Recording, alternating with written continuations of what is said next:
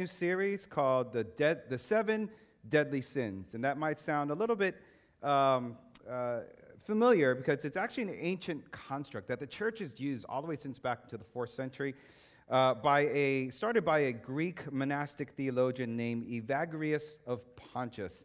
And basically, in his own struggle with trying to have some semblance of control over his life and some semblance of control over sin, he identified 8 root sins that he said these are the core sins that produce others. Then in the 7th century, Pope Gregory the Great reduced the list from 8 to 7, and so here's the list. These sins: sloth, anger, pride, greed, lust, envy, and gluttony. That last one, gluttony. Okay. Now, since then, the church has used this list as a way not to try to necessarily condemn people or things like that, but it's just a way to help us all identify in our struggle over sin.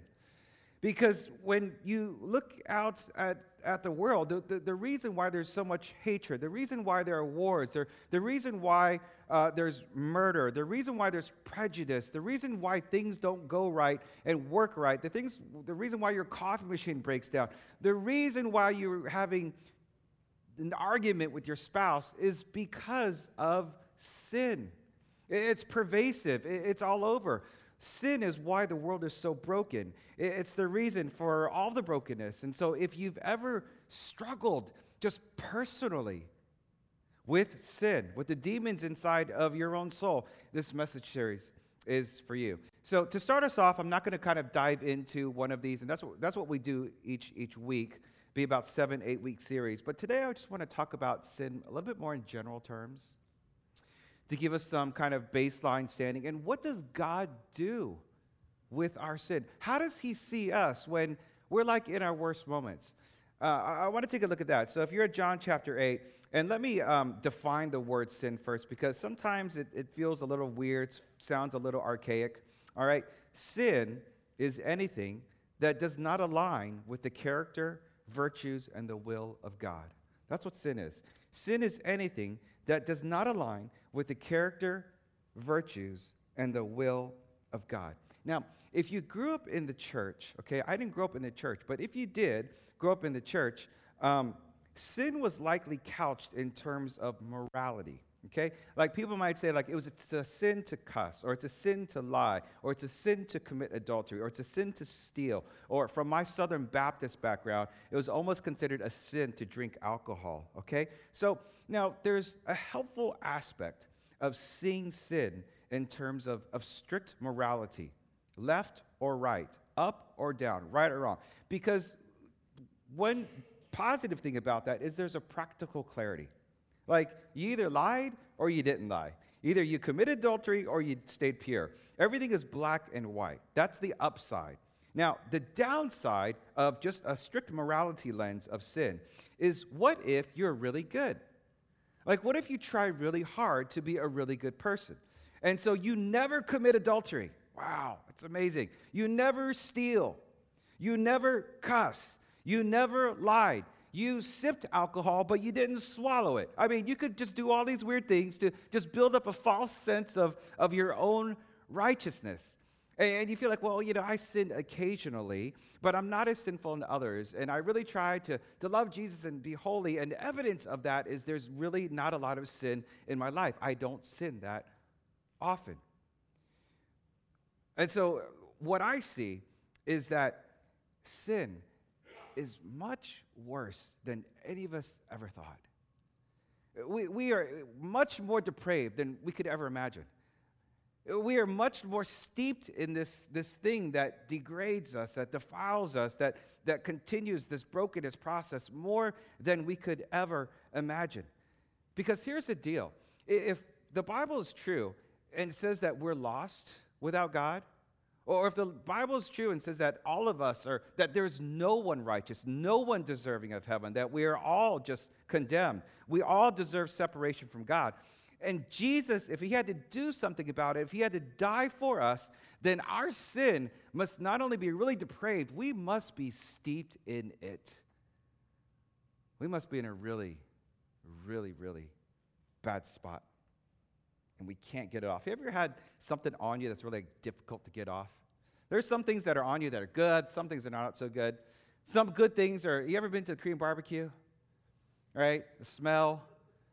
And after you get out, you walk out and you go into the car, it still smells good, right? Like, don't you love that smell? I love that smell, right? That's a good smell. But there's some stuff that's on you like you don't want. It's like, how do you get it off? I don't know. Have you ever been like sprinkled with glitter?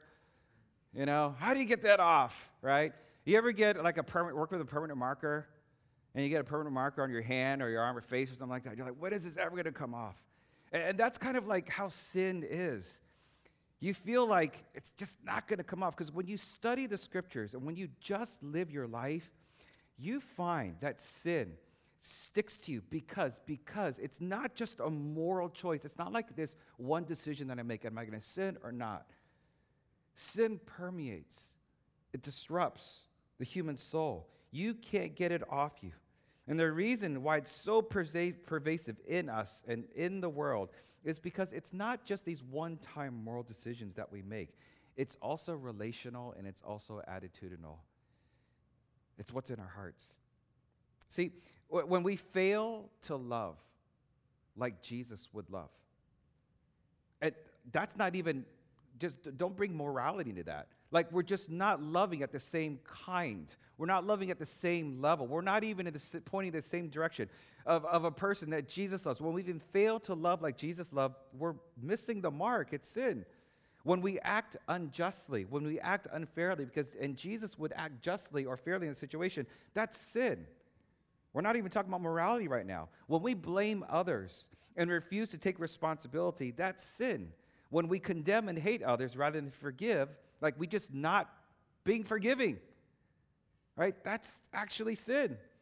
When you understand sin as both moral and also relational and attitudinal, then you realize how bad it is and that there's no room for self-righteousness. And so this morning, what I want us to do is take a look at John chapter 8, a passage that really perfectly demonstrates this both morality and relational sin. And most importantly, want us to walk away knowing how God deals with all of our sin, whatever it might be. All right, verse 1, it says this: "But Jesus went to the Mount of Olives.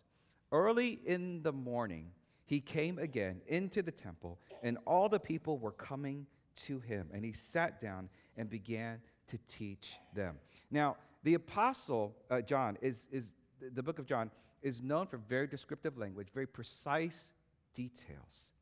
And you want to pay attention to the details. And this particular passage is filled with a lot of irony and a lot of sarcasm. So you want to pay attention to those things. So one of the details that he gives is that Jesus came early in the morning. Raise your hand if you're a night owl. Okay, night owls, a lot of night owls here. All right, let's see. All right, raise your hand if you're a morning person. Morning person. All right, okay, good. Now, I'm a morning person too, all right? Now, what makes morning people so awesome, all right, is we're intentional, right? When you wake up early in the morning, it's because you have something to do, you got somewhere to go, you got people to meet with, you have a mission to accomplish. If you are not a morning person, you aren't even Christian until it's 10 o'clock, right? Not until you had your first cup of coffee, you're not even a Christian yet. Now see, Jesus, okay, he got up early in the morning because he was intent on meeting people, teaching people, loving people. But there were another group of people who got up that early, another group of teachers, and they came for a very different reason. Verse 3, the scribes and the Pharisees, these are the religious leaders. These are like pastors. Maybe, that's the equivalent today. They brought a woman caught in adultery. And having set her in the center of the court, okay, these are important details. They are in the temple, which we talked about last week. This place where the Holy of Holies, where God is supposed to meet his people. A place that's kind of holy unto the Lord. The place where people's sins, the whole nation is forgiven, at least once a year. Where people make peace with God. And they bring this woman caught in the very act of adultery, having brought her in the center of the court. And they said to him, "Teacher." And you got to understand, that's a very sarcastic way they said to Jesus, because they don't really think he's their teacher. They are the teachers. Teacher, this woman has been caught in adultery. And then they add this small little detail. In the very act. Because Jesus, we want to make sure that not only do you have a label that we've placed on this woman, we want to also provide you a visual. She was caught in the very act of adultery. See, the Pharisees, what I called the seriously religious. Do you know people who are like seriously religious? They're serious about their religion. The Pharisees, they got up early because they were intent. They had a mission. They had this pre-planned. Maybe they knew this woman was a woman who slept around. Maybe this woman had a particular reputation. And so they pre-planned all of this. And so maybe they had her followed. Maybe they knew who she was going to meet, or they were going to kind of waiting for her to, and following her, and then they would follow her to wherever she's going to meet her lover. And when they got into bed, and just at the right moment, they just came out, right? And say, gotcha, right? You're caught in an affair. And they hauled this woman off, waiting for Jesus to show up in the temple. They got up early for this. I want you to think about that. They got up early to do this. This was all premeditated because what did they want to do? They wanted to use this woman as a test because they wanted to make Jesus look bad. And here's the irony, is that in exposing this woman's moral sin and pointing the finger at this woman's moral sin, it exposed the relational sin in the pastors. It exposed the relational sin in the religious leaders. That's one of the things that's really troubling about church today. It's one of the things that's really troubling about maybe a lot of evangelical particular circles, is that as we point, we do not have the self-awareness to know that as we point with a finger of hatred and judgment. And while we point the finger of sin at others, we do not see the relational sin that is driving us. It's scary. And so they say to Jesus, verse 5, now in the law, because they're the teachers, and just in case, Jesus, you don't know, right? In the law, he's referring to their law, the Old Testament law of Moses, right? Moses commanded us to stone such women. What do you say? They were saying this, again, they were testing him so that they might have grounds of accusing him. Now, what were they doing? Okay, what's this all testing? What's this trap they're trying to spring for Jesus? It's this. Jesus, because he's God, okay, Jesus was known to begin to test, to begin to change, to begin to alter, begin to move some of their Old Testament laws. For example, they really didn't like it that he did work on the Sabbath. Okay, Sabbath was supposed to be a day of rest. And they have tons and tons of law of what you can and cannot do on a Sabbath day. All right? And Jesus was just known as a person who, he would heal people on the Sabbath. He would travel to places on the Sabbath. He would just do things that you weren't supposed to do. Now, most of the time when Jesus did these things, the majority of his ministry was out in Galilee. It's kind of like Galilee, kind of like the boondocks, right? Out in, I don't know, Walla Walla or Spokane, something like that, okay? Out where not a lot of people were. And so the Pharisees would see these things and be like, look at him. He's disobeying the law. He's sinning. He's changing things. And so now that he's in temple, he's in Jerusalem, the center where there's a lot of people. And what they're trying to do is trying to see, what will Jesus do? Because Jesus, he's known for being so compassionate, like so nice, right? And so gentle and so forgiving. He forgives people of sins. They like, yeah, that was crazy. And so what they're waiting to see is that they could get Jesus. If we could just get Jesus in the center of a largely densely populated area, so that a lot of people could see him do something or say something that was expressly against the Old Testament law, we could say, gotcha. He would lose his credibility, and they're hoping that he would lose his following. So there's a lot of evil intent isn't there. And they're just using this woman in order to propel their agenda. And I think at this point, I want us to think about the emotion in this point.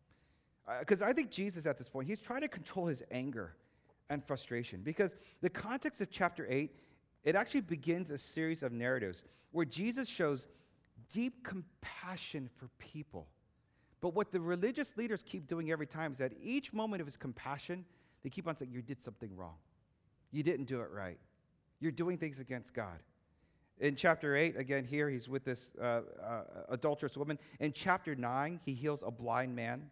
And the seriously religious, they are angry because he healed them. They kick the man out of the synagogue. In chapter 11, Jesus raises Lazarus from the dead. It says Jesus, this is where Jesus wept because he was so compassionate, so loving. And this act of compassion is why the Pharisees decided, actually, the first time it's mentioned in the book of John, of how they wanted to kill him. There's something broken in the human soul that delights in seeing others fail. There's something really broken and sinful in the human soul that delights in shaming others so that we don't have to face the shame that's in our own souls. And this woman is just an object lesson for their own false sense of righteousness. By the way, the Old Testament law they're referring to is actually Leviticus chapter 20, verse 10. And the complete law says this: if a man commits adultery with his neighbor's wife, both the man and the woman who have committed adultery must be put to death. Now, adultery during this time was a capital offense, okay? And don't be judgy, all right? This is back in ancient cultures, all right? And if you've ever been betrayed, just say, you probably like, this makes sense, right? And so this particular law, it's explicit, okay, that it takes two to commit adultery. But this woman was so creative that she committed adultery all by herself. Because that's all they brought, was just the woman. And they paraded her around. Now look. This woman, okay, we know she was caught in the act of adultery. But in the most shameful moment of her life, the way that she was publicly paraded around exposes her accusers' hatred, their misogyny, their cruelty, and in a way, her accusers became more inhumane than the adulterous woman. And I think because we know that he came to forgive sins, they're in this place where forgiveness of sins was supposed to be won and bought. I think he's angry. I think he needs to count to 10. And so it says Jesus stooped down and with his finger wrote on the ground. Like, I need a timeout. So he stoops down, starts writing on the ground. Verse 7, but they persisted in asking him. They were like, Jesus, what are you doing? He's kind of, it feels like he's ignoring them. And they just persisted. They just said, hey, look at this woman. We caught her in the very act of adultery. She probably was still naked, right? And so over and over, they're just crushing this woman. Jesus, don't you understand? This woman, this is what she did. Over and over, they're persistent with her. Have you ever had people in your life who persistently define you by your worst moment? Usually they're called siblings. Sometimes they're called parents. I think it's a fear that we all have. I know it's in me too. You can all think about the worst moment of our life, like the most shameful moment of our life, our greatest regret. And we would say things like in our head, like, I can never, ever tell anyone. I can never let anyone know. Because if they knew, even though it's something that happened like when I was a kid or 5 years ago or 10 years ago or 20 years ago, you would say, I can never let anyone know because what I did in the past will define me in my present. And people will never let me live down. They will not forgive me. They will not see the change in my life. They will never let me live it down. My worst moment will always cast a harsh shadow over my present, no matter how much I've changed, if people knew what I did. But the worst thing, than being trapped like in other people's judgment and shame is being trapped in your own. And I wonder, as the crowd is persistent in telling Jesus who this woman was, how worthless that she was, I wonder if the woman was also thinking, I deserve this. I deserve this. I got myself into this mess. They're right about me. And so any dignity and any little bit of humanity left in her soul, she strips away herself. She's become worthless in her own eyes because of sin. And what I love about this moment, what I love about Jesus, is that we then see a Jesus that we don't normally see. Because Jesus says he stooped down and with his finger wrote on the ground. But when they persisted in asking him, he straightened up. Now again, it's all the details, right? He straightened up. They didn't have to say that. They could just say Jesus stood or Jesus got up, or they didn't have to make that. They just said Jesus said something. But he stooped down, and it's this moment where Jesus is just filled with, I think, some anger, I think some frustration. He loves this woman. He sees how she is being accused and condemned, and he straightens up. See, this is the moment where all the religious leaders kind of noticed, he's taller than I imagined, at this moment. You have to pay attention to these details. And he straightened up because he came to the defense of the defenseless. And normally we think of Jesus as meek, gentle, and passive. But at this moment, he is full of strength. And he will not allow this woman to be abused. And then he says these words, famous words, right? He who is without sin among you, let him be the first to throw a stone at her. And then again, he stoops down onto the ground. That's an amazing statement, right? To stand up and just imagine that moment, filled with that strength that he's going to defend this woman. He says, he who is without sin, let him be the first to throw a stone. Drop the mic, boom, and he goes back down. Lets those words reverberate, right? Now, I also think that question is a very dangerous question to ask. Do you know people who are really self-righteous? Have you ever experienced people really self-righteous? Because I've been around people where if I would have said, hey, let's calm things down. Let's not be too judgy because, hey, whoever, what Jesus said, right? Whoever is without sin, let them cast the first stone. Whoosh! I know people who do that.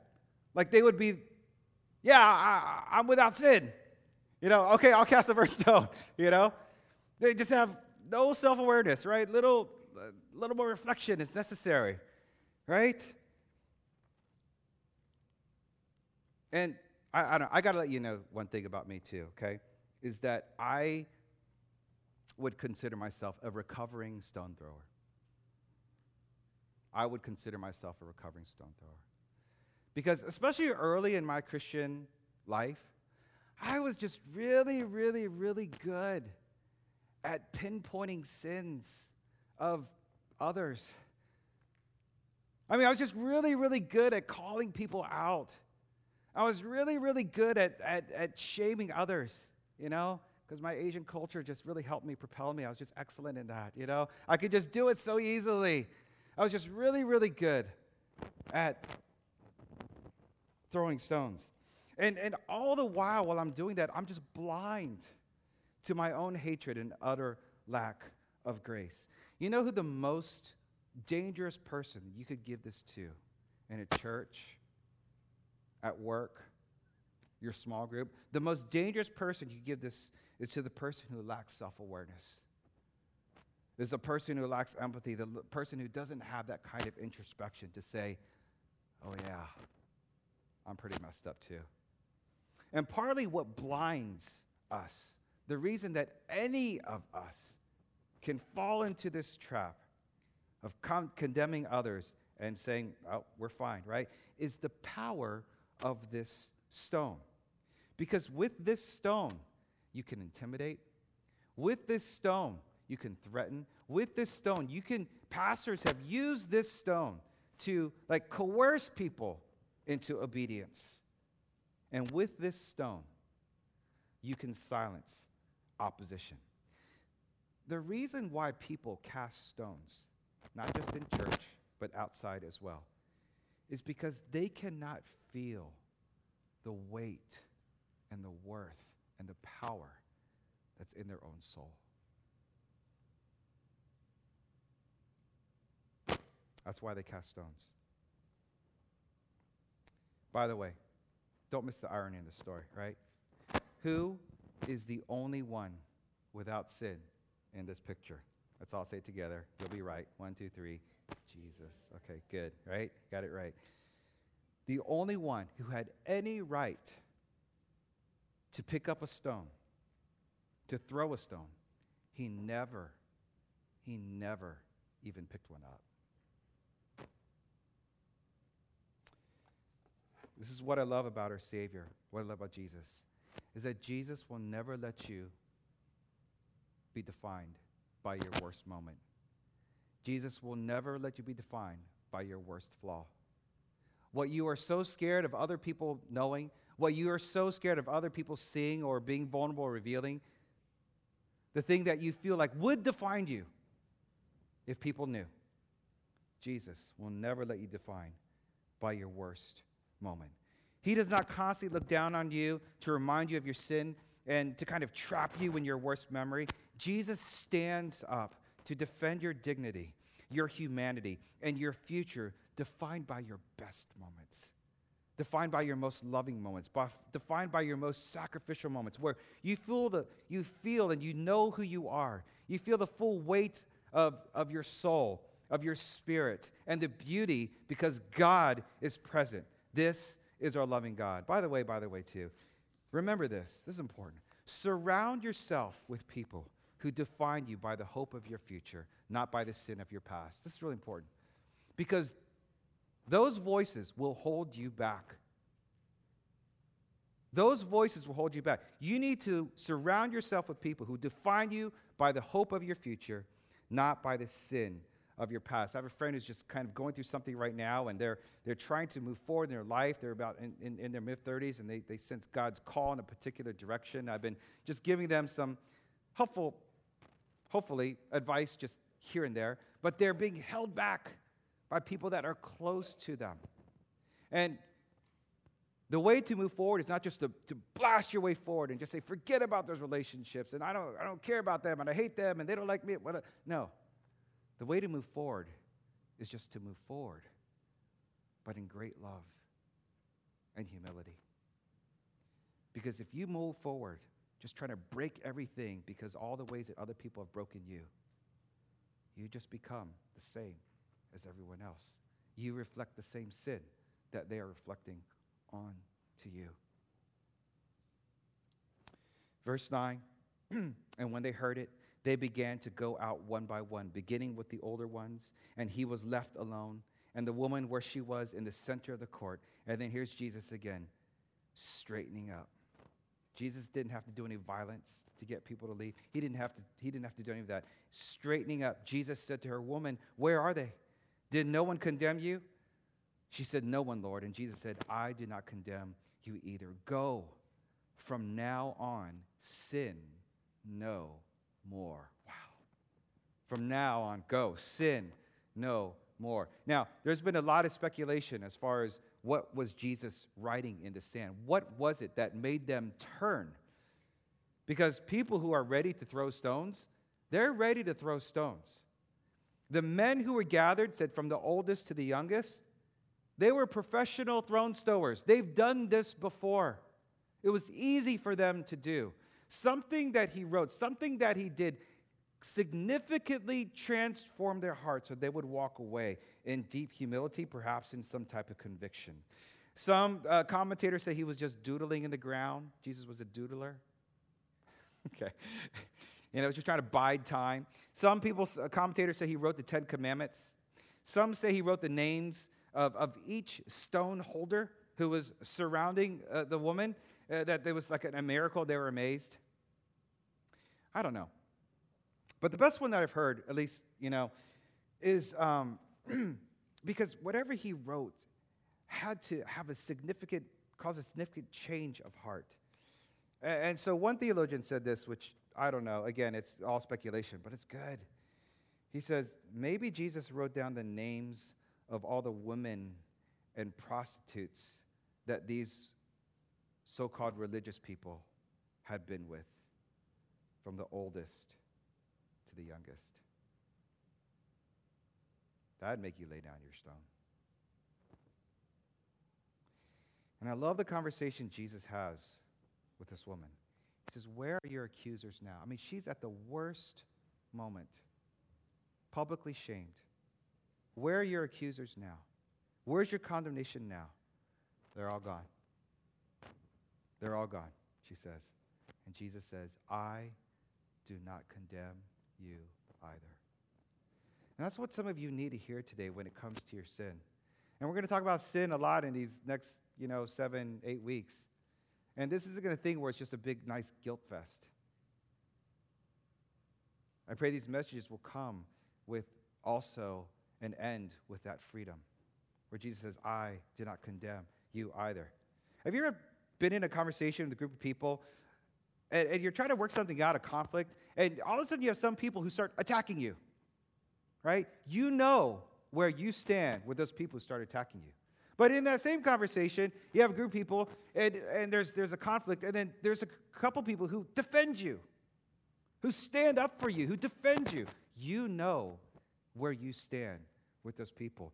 When Jesus stands for this woman, you know where he stands for this woman.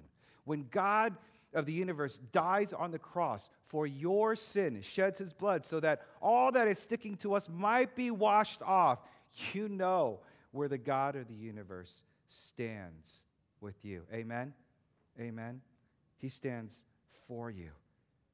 Now, Jesus, when he says go, right? Go. From now on, sin no more. It's just like getting scot-free, off scot-free? Look, Jesus doesn't mean to go and live like a sin-free life, as if you could just live a sinless life. That's not what he's saying.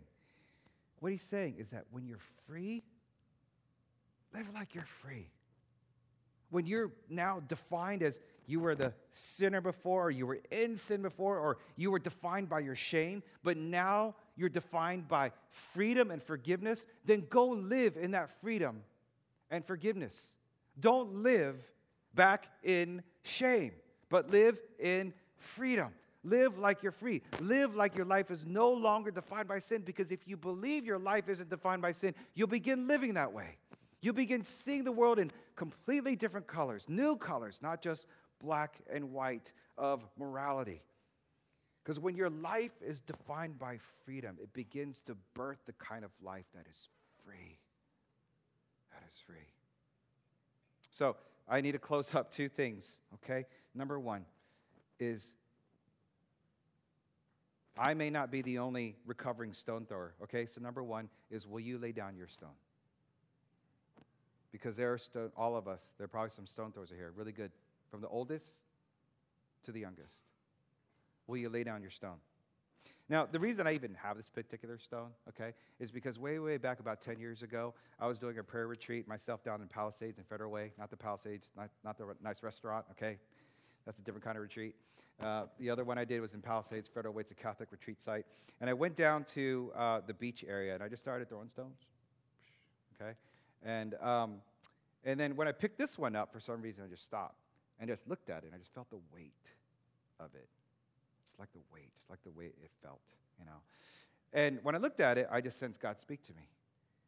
And he said, Roy, in your life, this stone, I want you to throw it far. Throw it far, okay? Not throw it at people, okay? All right, but just throw it far. And the idea was that right in your ministry and what you want to do and it's serving the church, right, is serve people. Give it all you've got. Give it all your might, right? Go hard at it. And don't be a stone thrower to throw it at people, right? Just use all your effort, all your strength, all your faith, so that you can create within the church, to create a milestone church, to create milestones, to create events for people of deep faith in their life, so that you can be a person who creates stepping stones of faith for others to follow. That all of their lives, of people in the church, their life and faith might be built on the cornerstone, who is Jesus, the giver of life. Amen? That's why I have this stone. It reminds me, don't throw it at people, right? We create milestones. We create stepping stones. We help people build their life on the cornerstone, who is Jesus Christ. Amen? Amen? Okay, number 2 is, what is your sin? What is your sin?